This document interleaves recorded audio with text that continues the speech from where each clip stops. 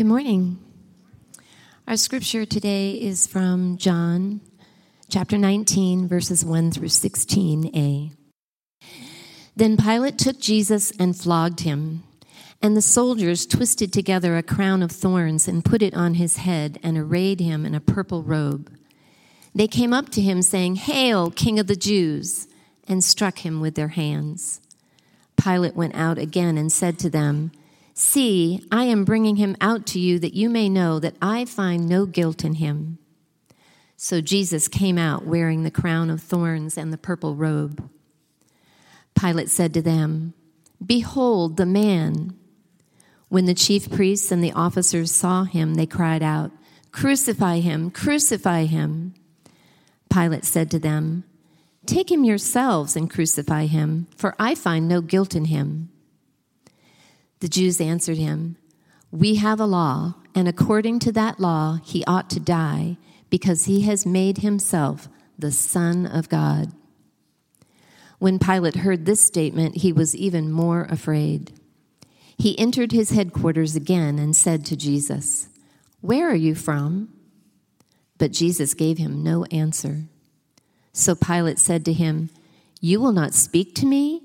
Do you not know that I have authority to release you and authority to crucify you?" Jesus answered him, "You would have no authority over me at all unless it had been given you from above. Therefore, he who delivered me over to you has the greater sin." From then on, Pilate sought to release him, but the Jews cried out, "If you release this man, you are not Caesar's friend. Everyone who makes himself a king opposes Caesar." So when Pilate heard these words, he brought Jesus out and sat down on the judgment seat at a place called the Stone Pavement, and in Aramaic, Gabbatha. Now it was the day of preparation of the Passover. It was about the 6th hour. He said to the Jews, "Behold your king." They cried out, away with him, crucify him." Pilate said to them, "Shall I crucify your king?" The chief priests answered, "We have no king but Caesar." So he delivered him over to them to be crucified. This is the word of the Lord.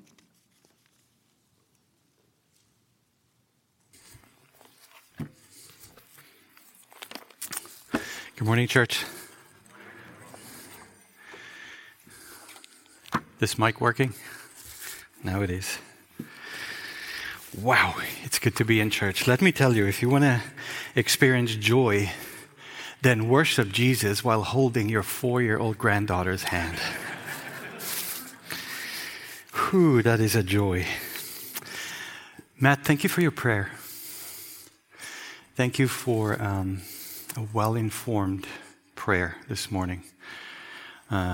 I enjoy when I get to church and somebody prays a prayer, and in that prayer, he prays several scriptures that I have in my message.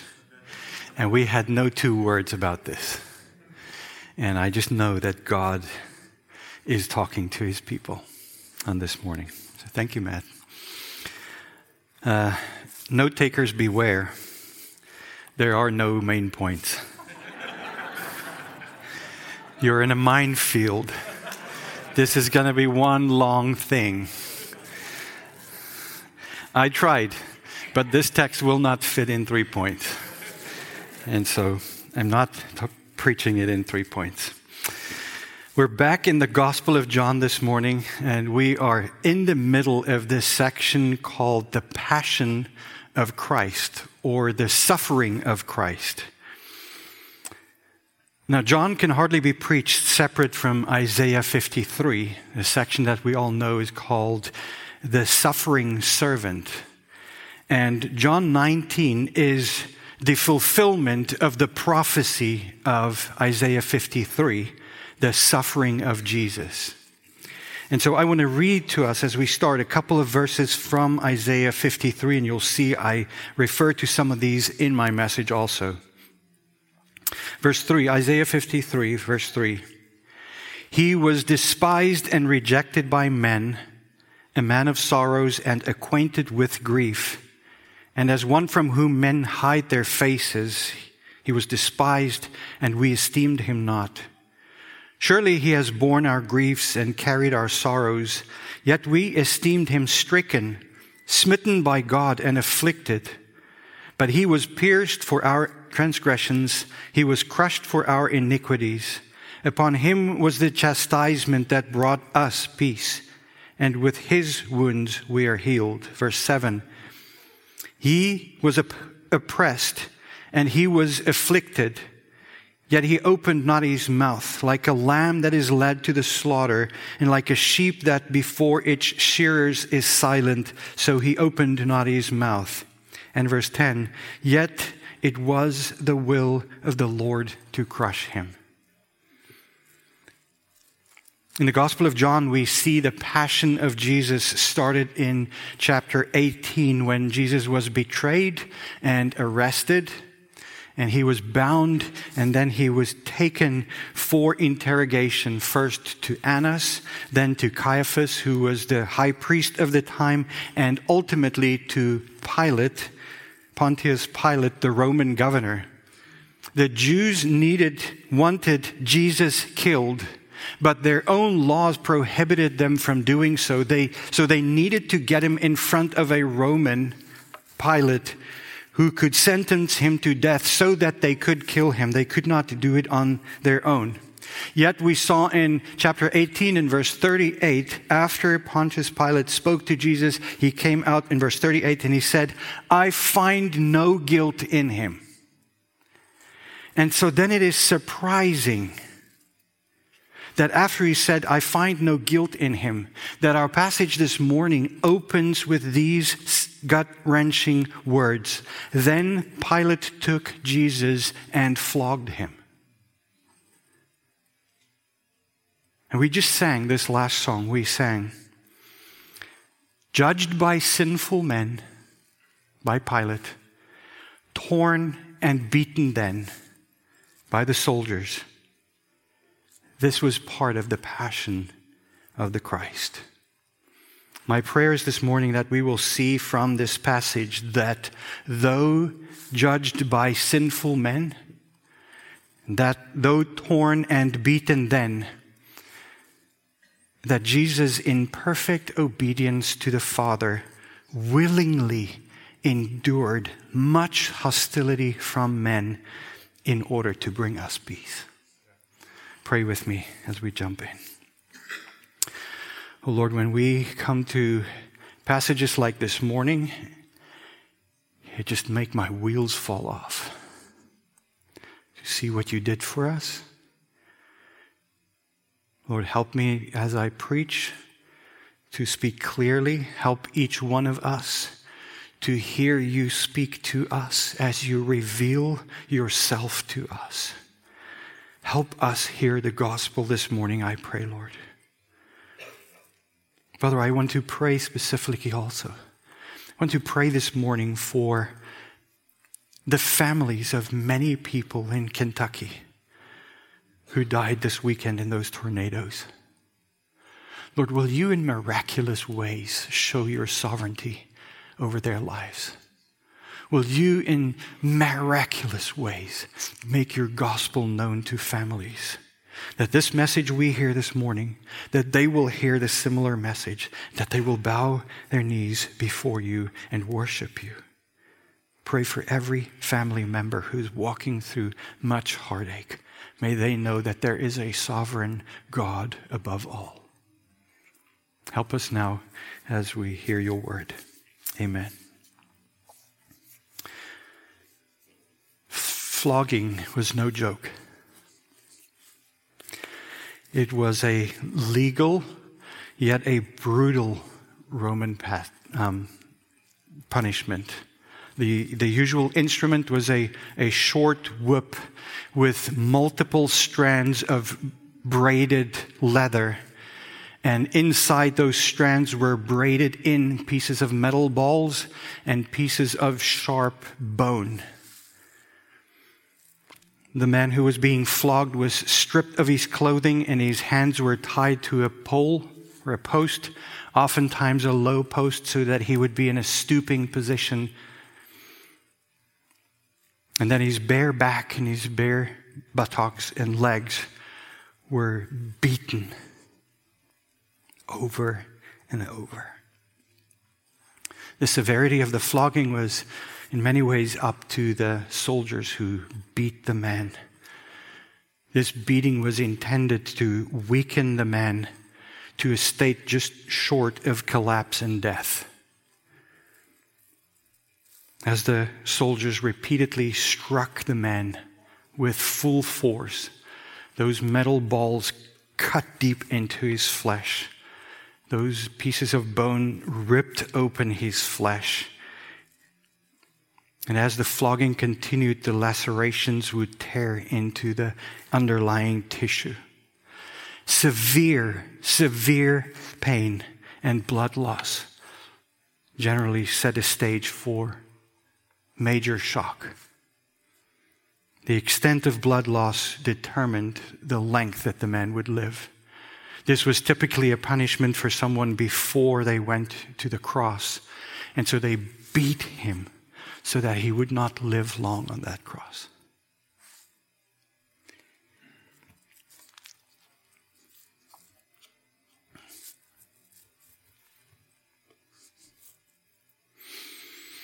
Few remained conscious. Many died during flogging. If you want to wonder how severe Jesus was flogged, Isaiah 52 verse 14. His appearance was so marred beyond human semblance, and his form beyond that of the children of mankind. And the ESV Study Bible note says, in his passion, Jesus was beaten into a shockingly inhumane mass of wounded flesh.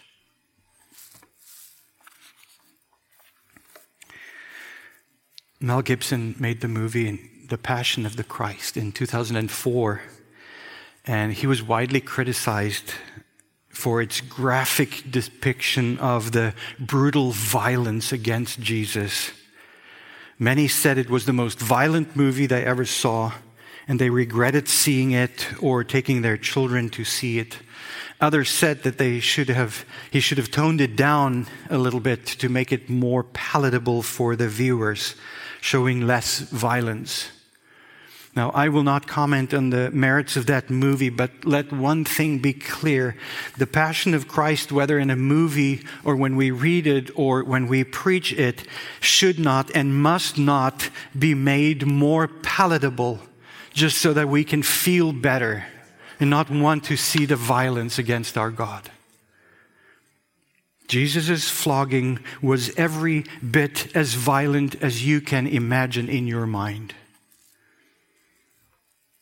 And so it begs the question, why did Jesus have to suffer such an exceptional violence against him? And the answer, friend, is because of us. Because of us, because of your sin and my sin, and because of the righteous judgment of God that demanded a penalty for our sins. Jesus was suffering here and ultimately died on the cross to pay the penalty for my sin and your sin. Listen again to Isaiah 53, verse 5.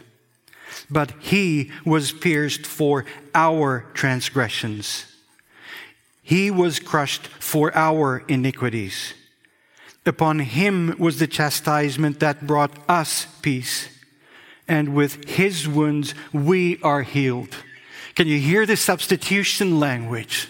All of this was done to him because of us. We should have been the recipients, but we were not because of him. Jesus' suffering was to pay the penalty and to establish peace for us with God. Because he suffered in this way, we do not have to suffer in this way.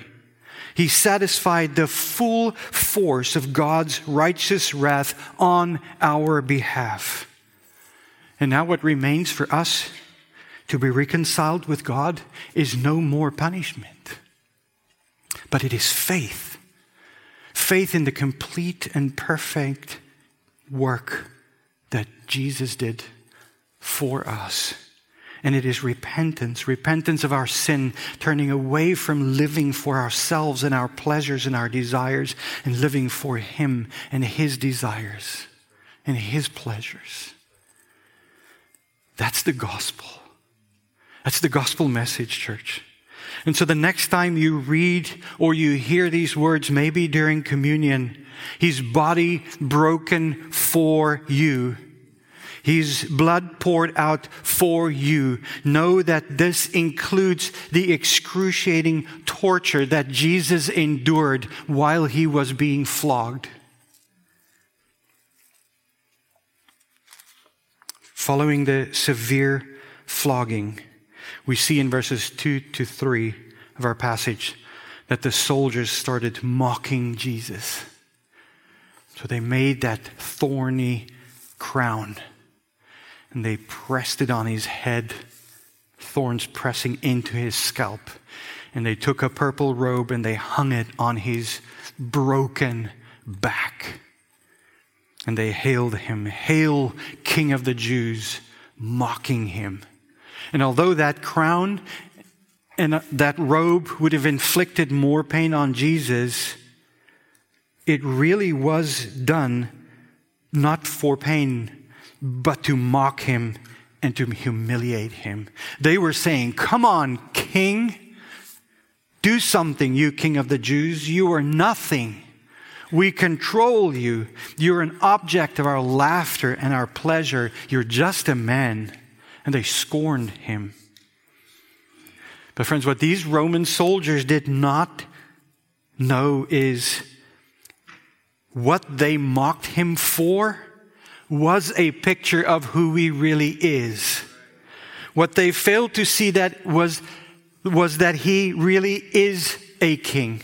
And He's not just any king. He's the King of Kings.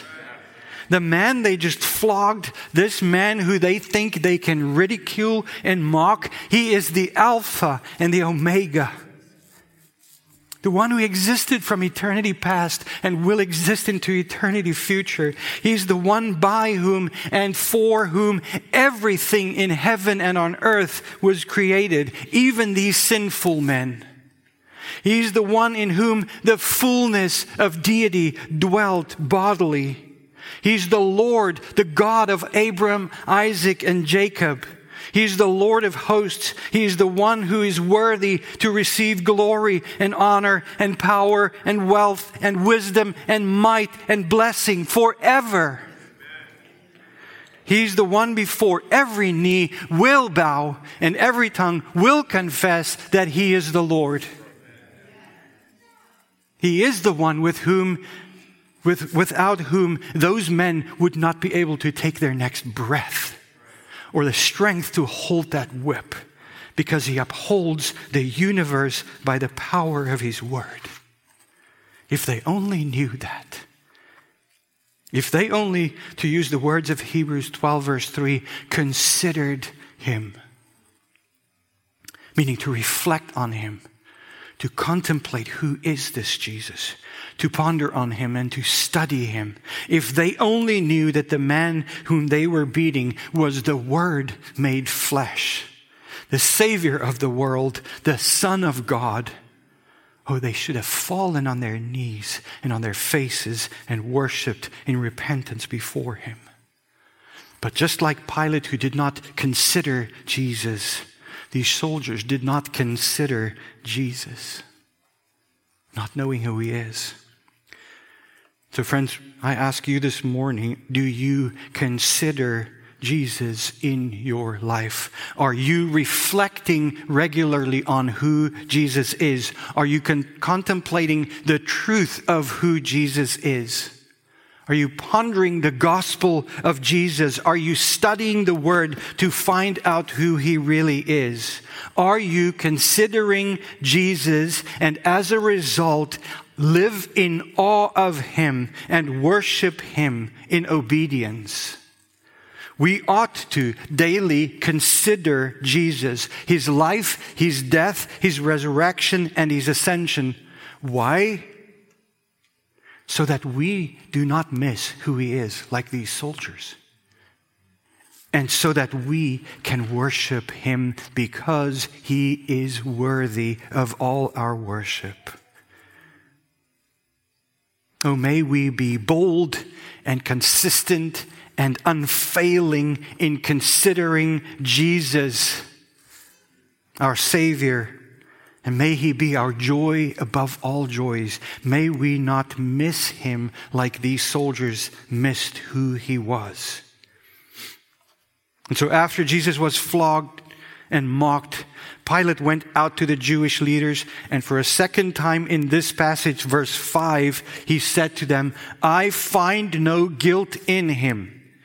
And then he said something that most certainly he had no idea the full weight and the strength and the meaning of what he was saying. He said to them, "Behold the man." Now, many believe the reason why Pilate had Jesus flogged was to appease the anger of the Jews. Maybe if he had Jesus flogged, they would let him go, because he said twice now already, actually 3 times now already, that he's innocent. So maybe if I have him flogged, it would appease them. They would say he can go. But that didn't happen.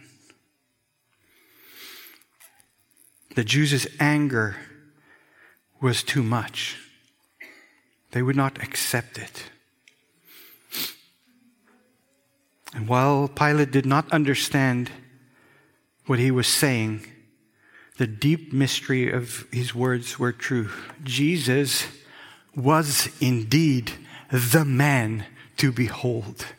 But he was not just any man. He was the God-man. He was God made flesh. He was God the Son from eternity, who left the glories of heaven to come to this earth to redeem a people for himself. He was the only perfect and obedient and sinless man to ever walk the face of the earth. This man he was presenting to them as the man was, according to Philippians 2, Christ Jesus, who though he was in the form of God, did not count equality with God a thing to be grasped, but emptied himself, taking the form of a servant, being born in the likeness of men. This man he was presenting was the Lamb of God, who takes away the sins of the world. But as we already saw, Pilate was ignorant of who Jesus was. He did not consider Jesus for who he truly was. And so we see that Pilate's hopes of agreement from the Jewish leaders to release Jesus was quickly crushed, because as soon as he brought Jesus to them, "Behold the man," they cried out, "Crucify him! Crucify him!" They were not satisfied with the flogging. Jesus' marred appearance did not faze them. For them, there was one penalty only that they wanted: death by crucifixion. Their hate of Jesus blinded them. Just like the soldiers, and just like Pilate, these leaders, Jewish leaders who knew the Old Testament well, did not behold Jesus. They failed to see him as the Christ. The shoot from the stump of Jesse from Isaiah 11. The child born, the son given from Isaiah 9. The coming ruler of Israel from Micah 5. They knew all this. He was right in front of them, and they missed him. They did not consider him. And so I want to ask you this morning, are you considering Jesus for who he is? Maybe there are some here this morning that do not consider Jesus yet for who he really is. Maybe you think he was a good man. Maybe you think he was a prophet. Maybe he's just your friend's God or your parents' God. Maybe he's the one that you need to give you stuff or to keep your life safe and easy. Consider Jesus this morning, friend. He is the Savior of the world. The one who took my sin and your sin, the one who rules the world, and one day you and I will stand before him when he judges the living and the dead. And that day, he's not going to judge your morality. He's going to judge you on one thing, on whether you accepted the free offer of salvation through the death of his Son on the cross. And whether you've placed your faith in him, have repented of your sins, and are following him. Oh, may we consider Jesus truly for who he is. In verse 7 from our chapter this morning, for the third time in this passage, Pilate said to them, I find no guilt in him. But then they brought a charge that has not been brought before. We have a law, and according to that law, he ought to die because he has made himself the Son of God. And then verse 8, when Pilate heard the statement, he was even more afraid. Afraid? Afraid of what? Well, Pilate found no guilt in Jesus. We've seen that several times. Yet he had him flogged, which was a complete misuse of his authority as governor. Now he is hearing the claim that Jesus is the Son of God, and he became more afraid. I would too. But Matthew's gospel help us with something else. Matthew added a little bit more detail. In Matthew 27, verse 19, we read this. While he, Pilate, was sitting on the judgment seat, his wife sent word to him saying, have nothing to do with that righteous man, for I have suffered much because of him in a dream. So here his wife warned him. He knew he already did injustice against Jesus, and now he claims to be the Son of God. Yes, I can imagine that he is more afraid. And so you see, he goes back to Jesus. Where are you again? Where are you from again? And then these 6 wonderful words. But Jesus gave him no answer. Have you ever wondered why? Why didn't Jesus give him an answer? I want to go like, tell him who you are, Jesus. Show him your awesome power. Consume the whole bunch of them. I want shock and awe, Jesus, right there. But he did not. Jesus gave him no answer. Why? Well, first off, he already told Pilate in chapter 18 that his kingdom is not from this world. So Pilate, you're just asking that because you're afraid. You know the answer already. But here are a couple other reasons. There are many more. I can't go into all of them. Here are 2 reasons that are connected. Why was Jesus quiet? Out of obedience to his Father and out of his deep, deep love for us. Why did Jesus come to this world? 1 Timothy. Jesus came into the world to save sinners. Good job. Jesus came into the world to save sinners. Jesus was silent because he knew the price he had to pay that day for our sins.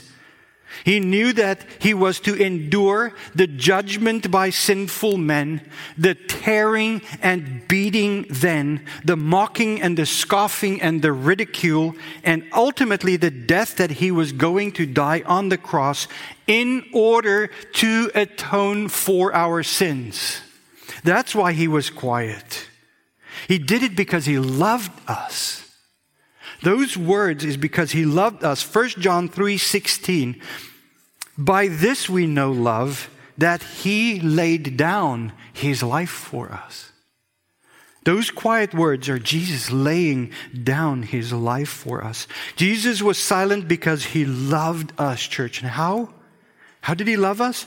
By being perfectly obedient to the Father who sent him, in order that he would fulfill what he came for, to save sinners. His silence was a submissive silence to the will of the Father, and he was not about to reason himself out of the Father's plan for him to save sinners. There's a reason. Here's one more reason. Jesus was silent because he entrusted himself to God, who was the ultimate sovereign authority over everything. And so we read in 1 Peter 2, verse 23, he committed no sin, neither was deceit found in his mouth. When he was reviled, he did not revile in return. When he was scoffed, he did not threaten, but continued entrusting himself to him who judges justly. It means that Jesus submitted himself to the Father's authority. He knew the Father's love for him, and he knew that he could trust the Father's plan in him because he knew what the Father wanted was always right. And so he trusted the Father in the midst of the most excruciating difficulty and pain, entrusting himself to him who judges justly.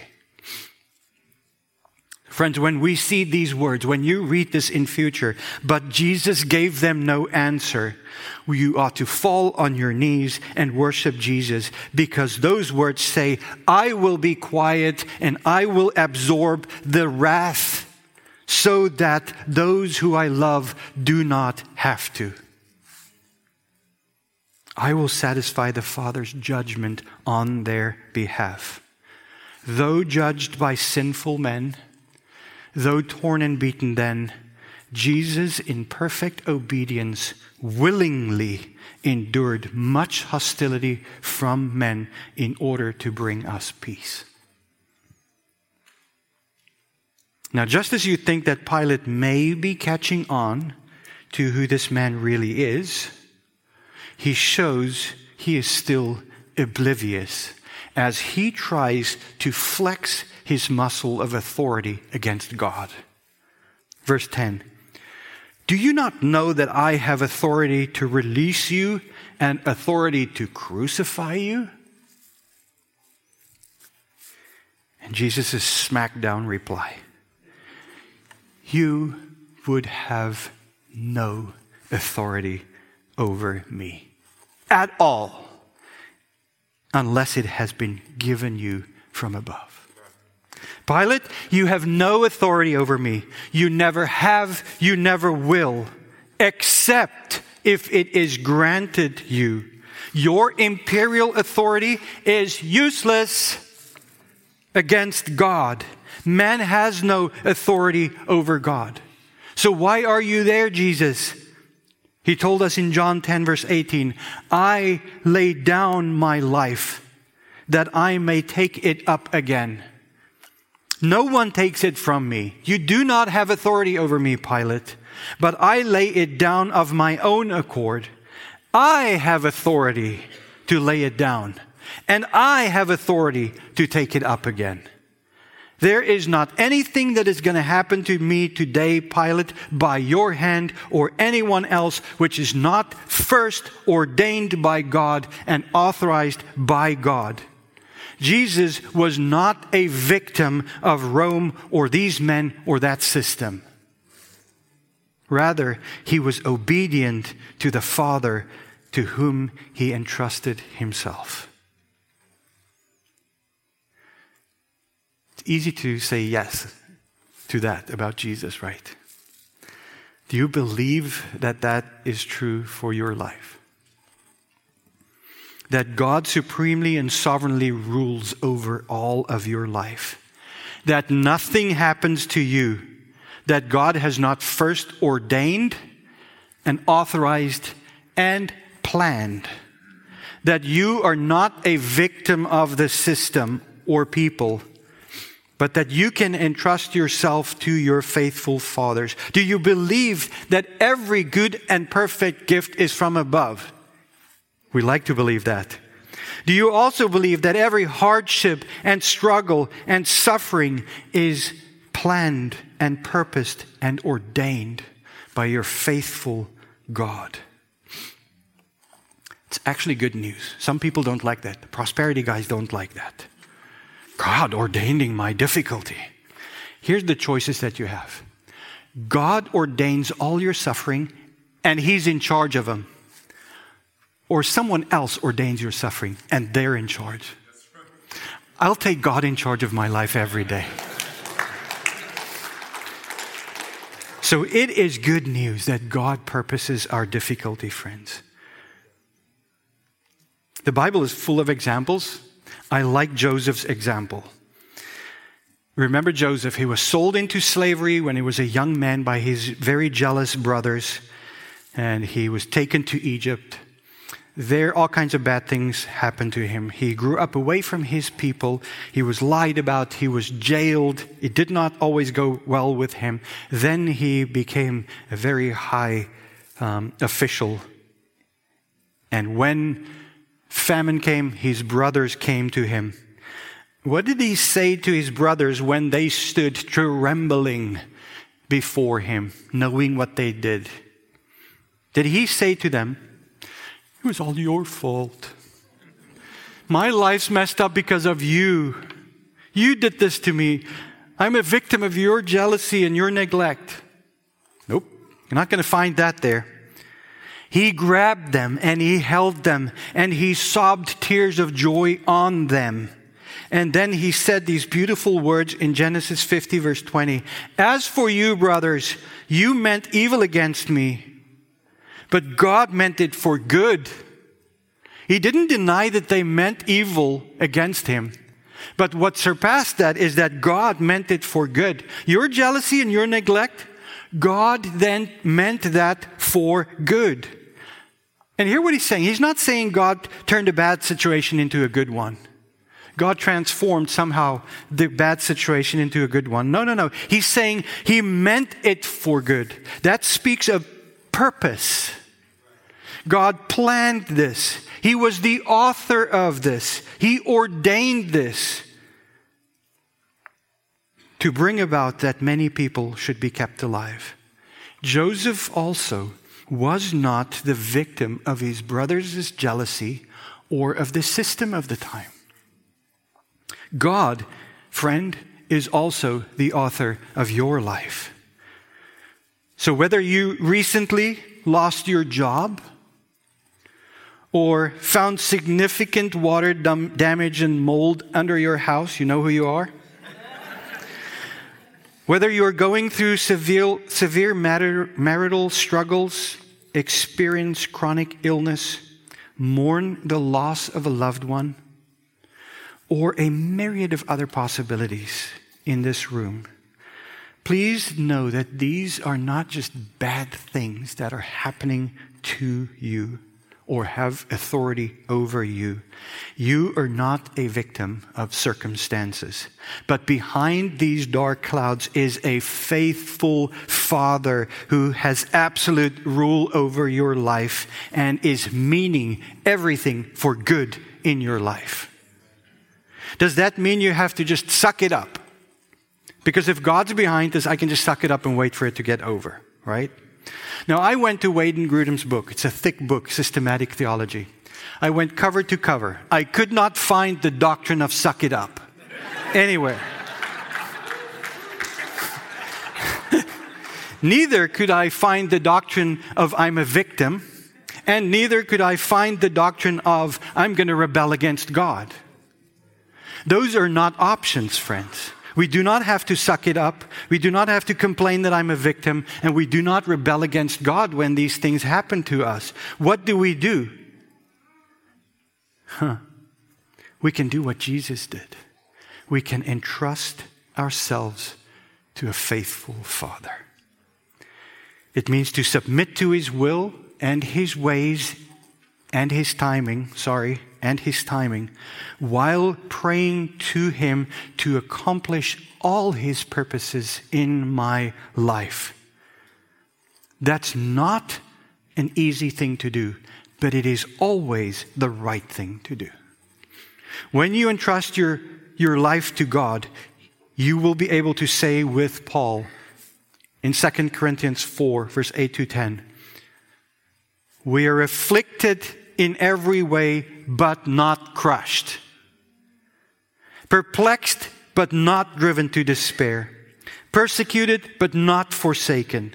Struck down, but not destroyed. Always carrying in the body the death of Jesus, so that, here it is, friends, so that the life of Jesus may also be manifested in our bodies. Our hardships are for good for us.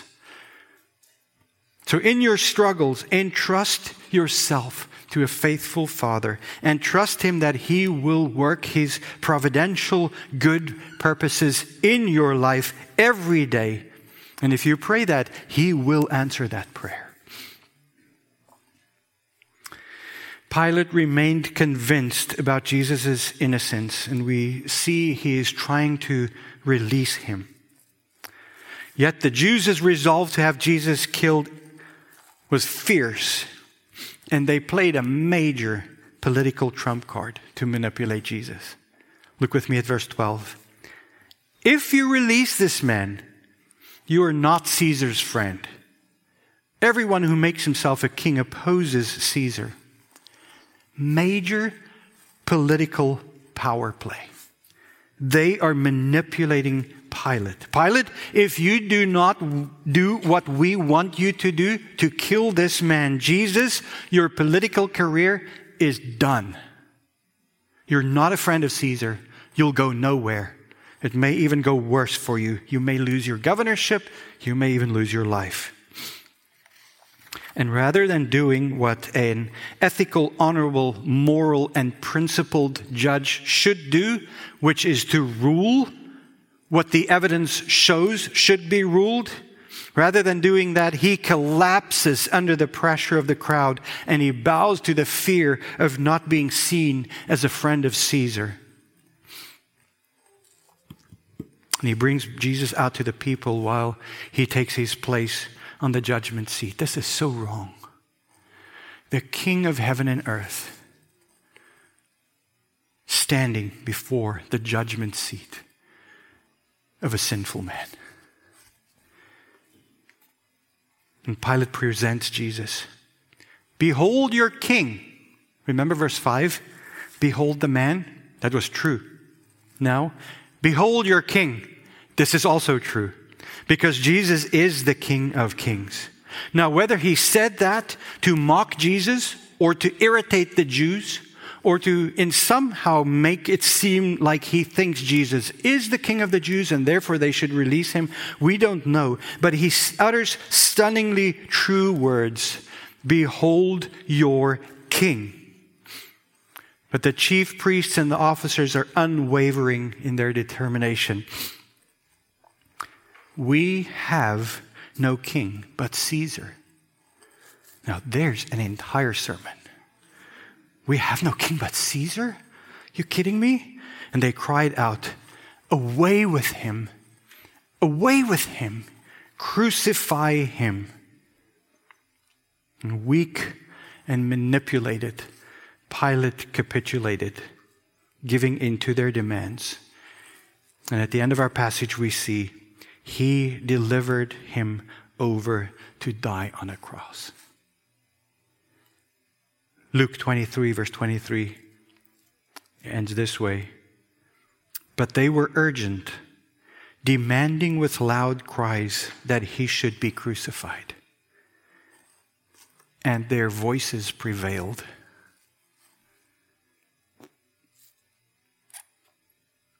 He listened to the crowds. I started getting really angry. I think I told somebody a couple of weeks ago when we just casually chatted. I started getting kind of angry. As I read this passage, I get very emotional as I read and I think about Jesus' flogging. And I was just getting angry. Angry at Pilate, angry at the brutal soldiers, the fierceness of the Jews who just kept going. They were urgent. And church, then the Lord reminded I and you need to be careful lest we give too much credit for the passion of Jesus to mere men. Was Jesus judged and beaten by sinful men? Yes. Did the Jewish leaders wanted Jesus dead with everything in them? Yes. Were they the ones who sovereignly brought this about? No. No, they were not. They were mere instruments. They were tools. They were puppets in the hand of a sovereign God who planned the suffering and the death of his own Son. Isaiah 55 again, verse 10. Yet it was the will of the Lord to crush him. Why? Because that was the Father's plan of salvation, crushing Jesus to establish peace with us. Acts 4:27 and 28. For truly in this city there were gathered together against your holy servant Jesus, whom you anointed, both Herod and Pontius Pilate, along with the Gentiles and the people of Israel. Now look at this. To do what? To do whatever your hand, God, and your plan had predestined to take place. Jesus was not a victim of these people. He was under God's sovereign reign. John Piper says of this last passage, he says, the depth and scope of this divine sovereignty takes our breath away. But it is also the key to our salvation. God planned it, and by the means of wicked men, great good has come to the world. Jesus chose to die. His Father ordained it. He embraced it.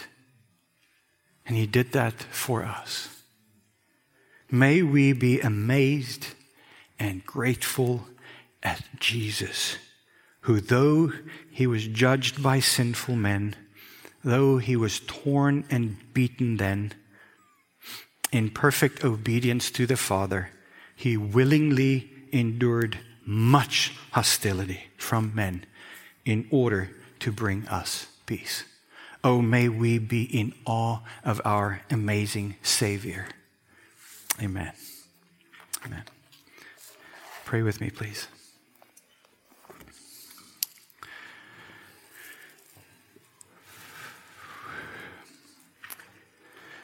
Jesus, thank you for what we read here this morning, what we heard this morning. Thank you that you were willing, Lord, to, in submission to the Father, willingly take our punishment. Thank you that you were substituting for us, that you were in our place, that we who were condemned to die does not have to endure punishment anymore because you did it for us. What a Savior you are.